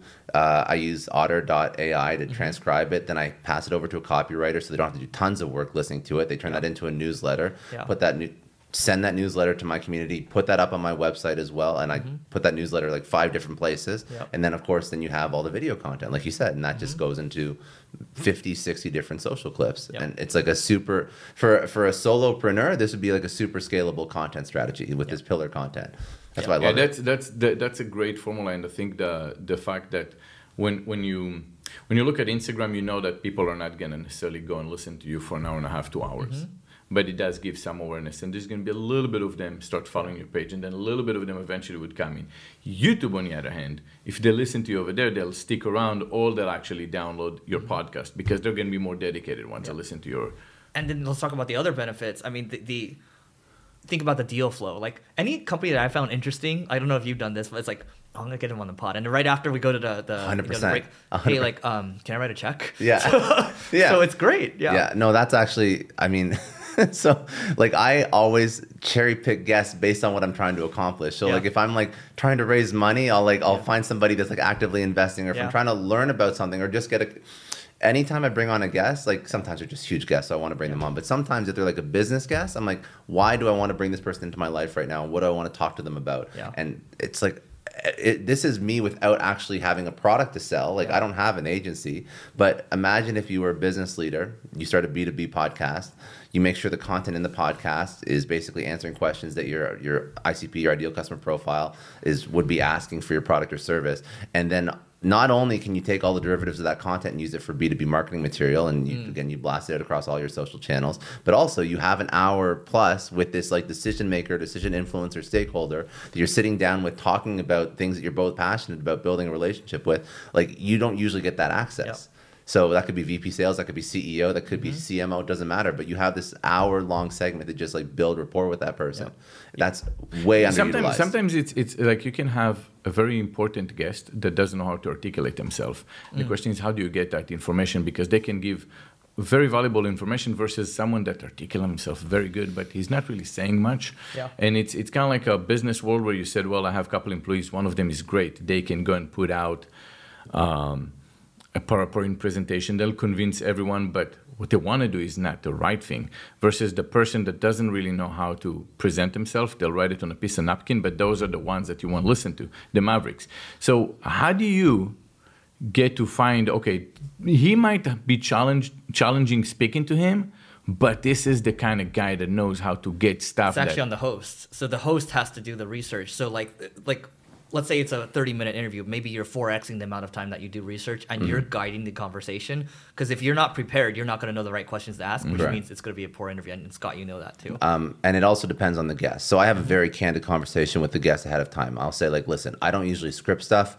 Like, if you're gonna get a good interview, what do you want to ask the person? You want to ask the person something they're most passionate about. So when somebody's passionate about something, they're just going to talk about it. They're going to love talking about it. So when they're like, hey, Scott, what do you want to talk about? I'm like, listen, what do you care about? If that's a valid point that's useful for my audience, let's dive into that. I don't care if you've written like 5 different books and worked for 4 different companies. Like, what do you actually give a shit about right now? Because first of all, you have these great talking points and you have this flow because you've done probably like 20 other of these interviews. So I know you're going to bring tons of value. You're not going to be like, like I don't, like second guessing what you're saying.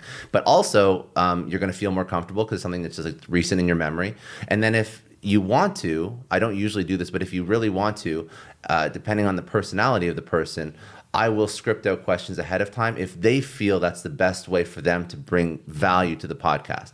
But that's a candid conversation you have with the guest. So it depends on the style of the show. But if the show is meant to be educational and you want to bring stuff out of that person, you just find a way to tap into what they're most passionate about, or you give them the opportunity to think through their points ahead of time. And that doesn't really happen often. I mean, the person that's less media trained and does like less general public appearances, podcasts, talking segments, whatever, maybe they're a little bit more apprehensive about just winging it. So then that's the option you give for that person. But then you get an awesome show, and the audience doesn't really know either way. A well-spoken, like media trained or just charismatic individual that just can riff off points versus somebody that had to prep 20 questions ahead of time, it's the same valuable content. So ultimately it's just about you set yourself up for success. So it's totally on the host. I want to come back to one thing.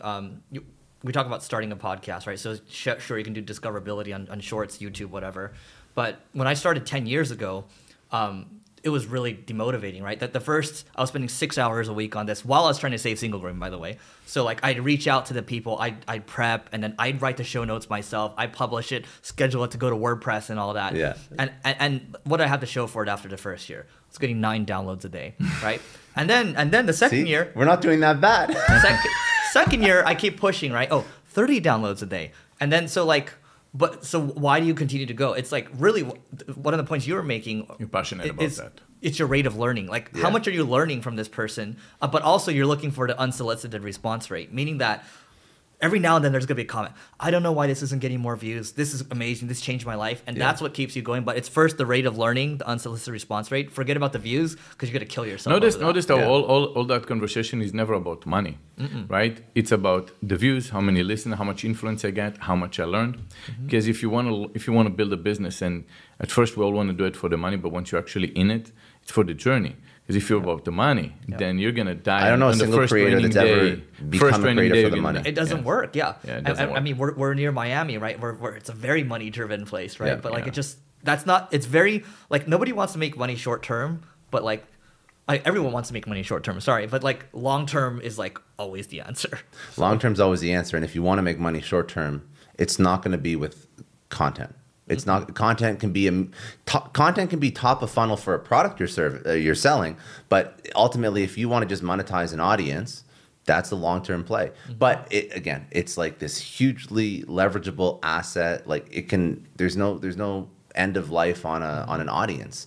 You can build that for the next 50, 60 years if you want to. Yep. And actually, I'm curious if you have any ideas of who's still doing that well, because I don't think we have a ton of creators that have been around for that long, but I'd be curious to see who's done that over like basically the longest period of time that in modern history that has built an audience, maintained it, and stayed relevant. Tim Ferriss? Tim Ferriss is probably one of the best examples. Joe Rogan actually started really early too. He's like 15 years ago now? You're talking podcast, but think about... No, anything. Any creator. So any all Kardashians... 20 years relevancy? I don't know how long, 20 years. How do you stay relevant? So relevant, the most relevant. So Tim Ferriss is a good example. Yeah. Tim Ferriss, he did like his 4-hour work week or whatever, and he... Well, Tim Ferriss started in a world when there was no one there. Now he has his first mover advantage, right? But what I'm saying is, how did the Kardashians stay relevant for over 15 years? It's like Gary Vee. You're just following their life. You're just following their life. Yeah. It's just entertaining. That's what it is. That is what it is. Yeah. Interesting. Yeah. Okay, we have to there was one more thing that I want to go into, which is really what you wrote your book about. And I don't know if you know much about Eric's book, but he wrote a book basically based on like comparing and drawing analogies from video games to leveling up in your life, which I thought was like a really interesting concept. Maybe just speak a little bit about that and just some lessons for the audience and why you look at life this way, like a video game, because that really hits home with me. Yeah. But the concept of leveling up, why did you tie it back to like gaming, and how does that apply to someone's life, and how can they sort of level themselves up very similar to how they would level themselves up if they're playing a video game? I mean, dude, business is the ultimate game. I mean, this that we're playing right now, this is a game in itself. We're playing the game of social. We're trying to, build our audiences and all that. And so for me, like, everyone has their thing growing up. Like, a lot of people understand sports. They understand football. But that stuff was, like, not a big thing maybe 100, 200 years ago. And so this is just a modern version of sports. You have a lot of people playing.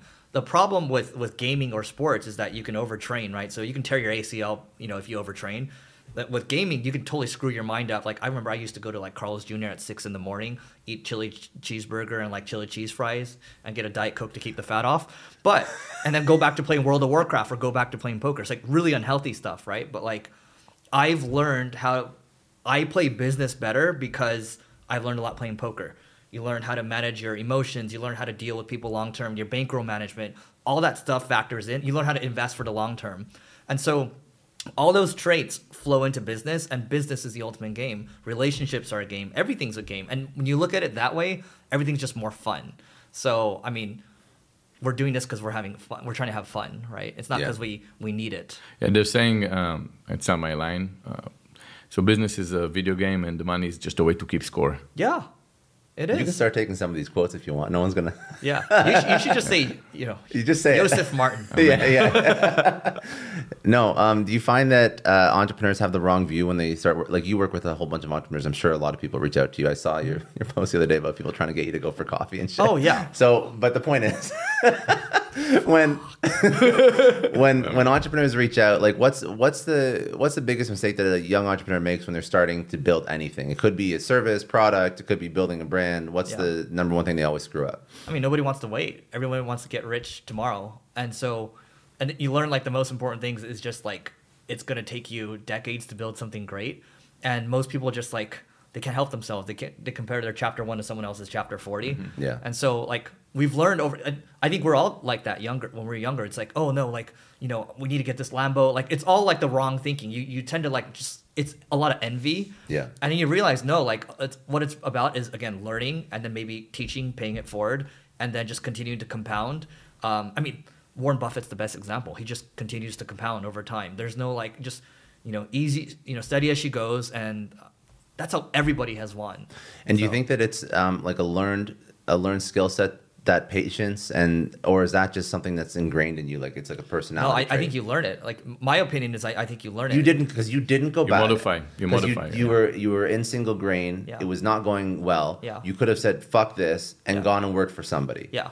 But I think with single grain, what you had is an evolution as an entrepreneur. Mm-hmm. As a person, too. And you needed that early failure, right? Yeah. Kind of like an immunization, where in many cases what happened was you came into a business that perhaps was overly structured, and then you needed to start all over again to figure out what you do and then learn how to restructure the business. Because one reason many companies failed, right? One, because many of them, but one of them is you overhire people and you build too many departments when you don't have to, where you can outsource tons of everything and you only focus on the core. You should start focusing on the core, and if you can outsource. So then what happened is when you're not producing enough money, you ended up overly concerning over the process and the organization of the business instead of the core. When you're a startup, you don't have that problem. You have 1 or 2 people wear multiple hats. Everyone's doing everything. You don't have a finance department, you have an IT department. You don't have any of that. And you just roll with this because you do everything at once. Then you start taking one more person so he can take off that extra hat off you, because you can eventually grow that business. That's what happened to you. And that's how you modify yourself, right? You learn, okay, maybe I needed those people, but I poorly allocated them to do jobs.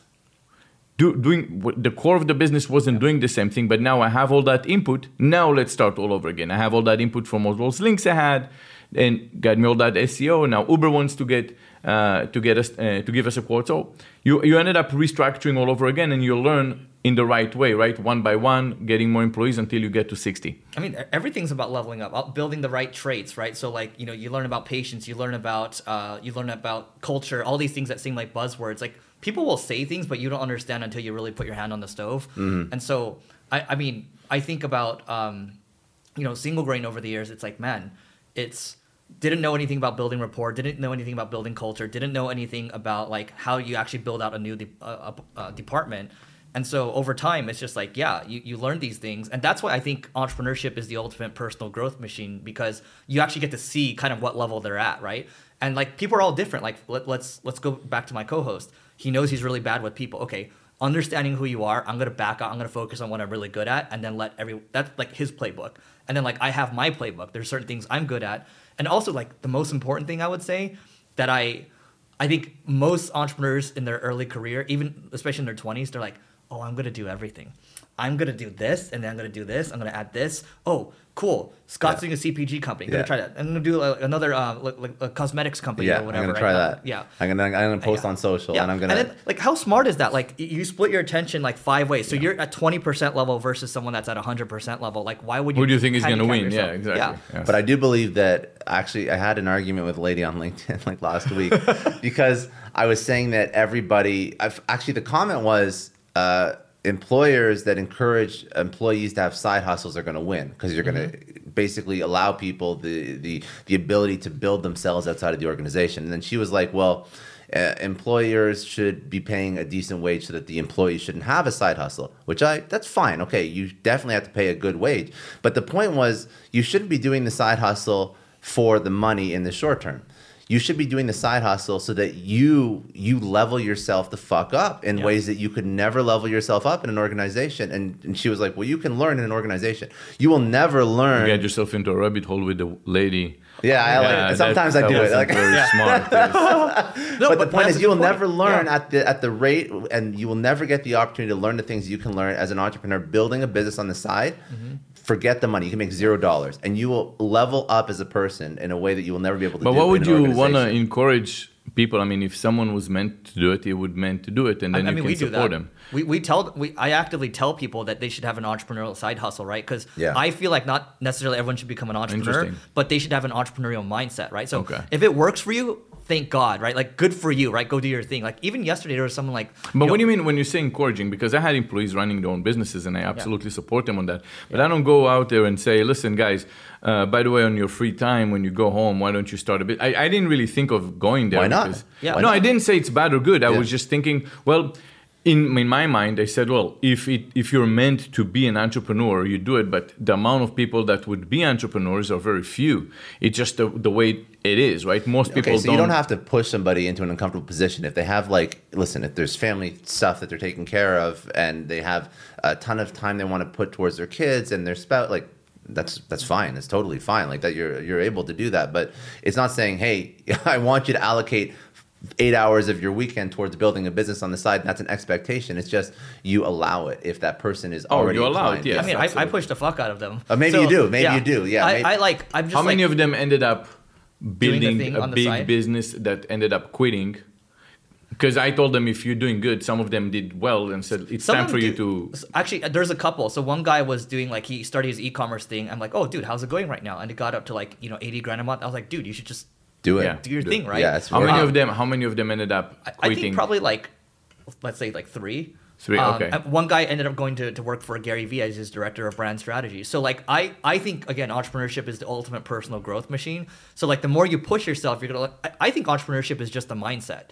And so I think anybody can get there if they push themselves to do so, because we all come from different walks of life. I didn't do well in school. I don't know about you guys, but everyone, if the people that did well in school and didn't do well in school can do it, it's just more so upgrading your mind to get there. Yeah, well, I think if you go back to academics, it gives you a certain comfort that you can get a job if you write a code and then you put yourself in a certain frame. It takes a little bit to get out of it and to say, oh, well, actually, I can do it myself. There's always those aha moments, right? I wasn't the guy that I was 20-something when I started my company just because I couldn't get a job. Legally, I wasn't allowed to work here. But it's not for everyone, in the sense of, if you're not motivated to be an entrepreneur, just don't go there, because there's so many raining days and you can make mistakes that can set you back way worse than where you started. I would recommend everyone to try it, but I would say everyone should try it. Not necessarily everyone's going to win at it, but even if you do try it, you're still going to learn. You're going to have some scar tissue. Yeah, but we're not talking about. So I want people to take away from this that it doesn't have to be an all-in, high-risk venture. You start writing a newsletter in a niche that you know a lot about, that you're super passionate about, and then you throw on a $5 a month subscription, and then you figure out how to market that, and you figure out how to blog for yourself. Now you figured out SEO to an extent. That's not high risk. That's a hobby that can turn into a. And it helps the company too. And it helps the company. So I have someone on my team. She helps me with a lot of my brand stuff, right? And she's amazing. And she's helping her husband grow her YouTube channel. She's investing on the side. She's doing all these things. I'm like, good, right? Yeah. Because all the learnings that you have will translate over into the company. And if it works really well for you, it goes gangbusters, then even better. Yeah, I would look at those that try to build their own channel, and some of them was in customer service. I looked at her YouTube channel, said she's doing amazing. So I moved her from customer service to be one of the company's face. You got so she leverage. can build her own channel, and now obviously she has her own. She does really well because she'll work for a bunch of companies. She has one job somewhere else, but she has a bunch of side hustles where I told her, you want to go and, because you understand TikTok, she would go and do content buckets for TikTok, for Boxy. And I said, you should go and say, I make companies cool on TikTok. That should be on your intro. And you should go and start promoting yourself. And then when companies see this, they said, I need to be cool on TikTok. Who doesn't? Yep. And then you start charging and learn how much you charge. I mean, you can figure it out. You're smart. But that was something that she was just keeping her account as it is. Said, no, this is the front of your TikTok and Instagram. This is what you should write. Yep. Companies already reaching out, so you should have yourself as a company. See, entrepreneurship is about paying it forward too. Like Yeah. what you're doing there is like pushing them to become the best version of themselves. So again, I think that's why everyone should have an entrepreneurial mindset. I love it. And it's not just about, like, I would never recommend somebody do something risky, like take on money if they've never taken on money before. Oh, yeah. Like, there's so many, I mean, it's 2022, almost 2023, even though it's a few months from now. I'm just,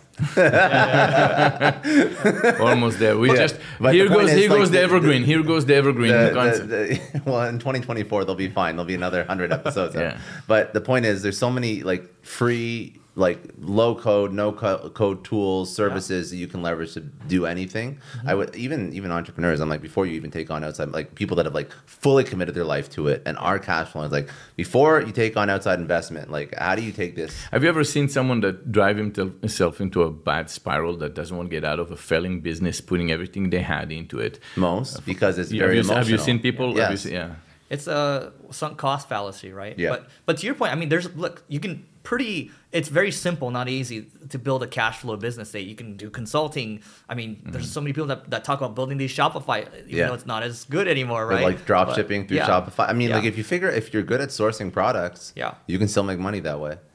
And by the way, like this is why entrepreneurship is a game. You don't get to go to the next level until you beat the current boss, and you stay stuck there if you can't beat the current boss. Like that's how society. I'm sorry, this is how society should be, right? Yeah. So Not everyone can be an NBA player. I can play basketball, but I can't do NBA. No. So it's not for everybody. Scott can though. Yeah, I don't know. Scott's tall. I am tall. I don't think I can jump that high. I was never. I'm a big guy. I was more like contact sports. Football. Yeah. There you go. Football, hockey, rugby. That was my thing. Yeah. Never basketball. I'm not that athletic. I can't be running around all day. I'm out of breath pretty quick. It's okay. At least you're tall and big. I can't do that. Yeah, Anyway, fair. Yeah. Fair. If you're a good shoot, you can. Not even good at that. But yeah, All right. I think that's all I got, man. That was awesome. That was amazing. Yeah. I enjoyed Eric, this. Yeah. that was was a lot of fun. great. Yes, and Where should people reach out to you, connect with you, social, website? At Eric OSIU on the Twitters and the Instagrams. Cool. yeah, we can also add your phone number and your personal address where you live, so they can come to your home. Yes, Okay? come on over to we'll, Miami. We'll do that. Yeah. Make sure. All right. Perfect. Sounds good, man. Thank you. I All right, appreciate thank it. you, That's Eric. all. Thank you. Thanks.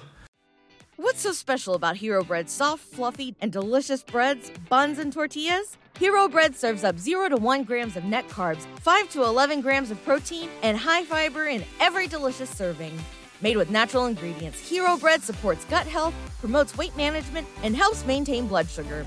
Hero also drops other limited edition ultra-low net carb goodies like rich flaky croissants and buttery brioche slider rolls.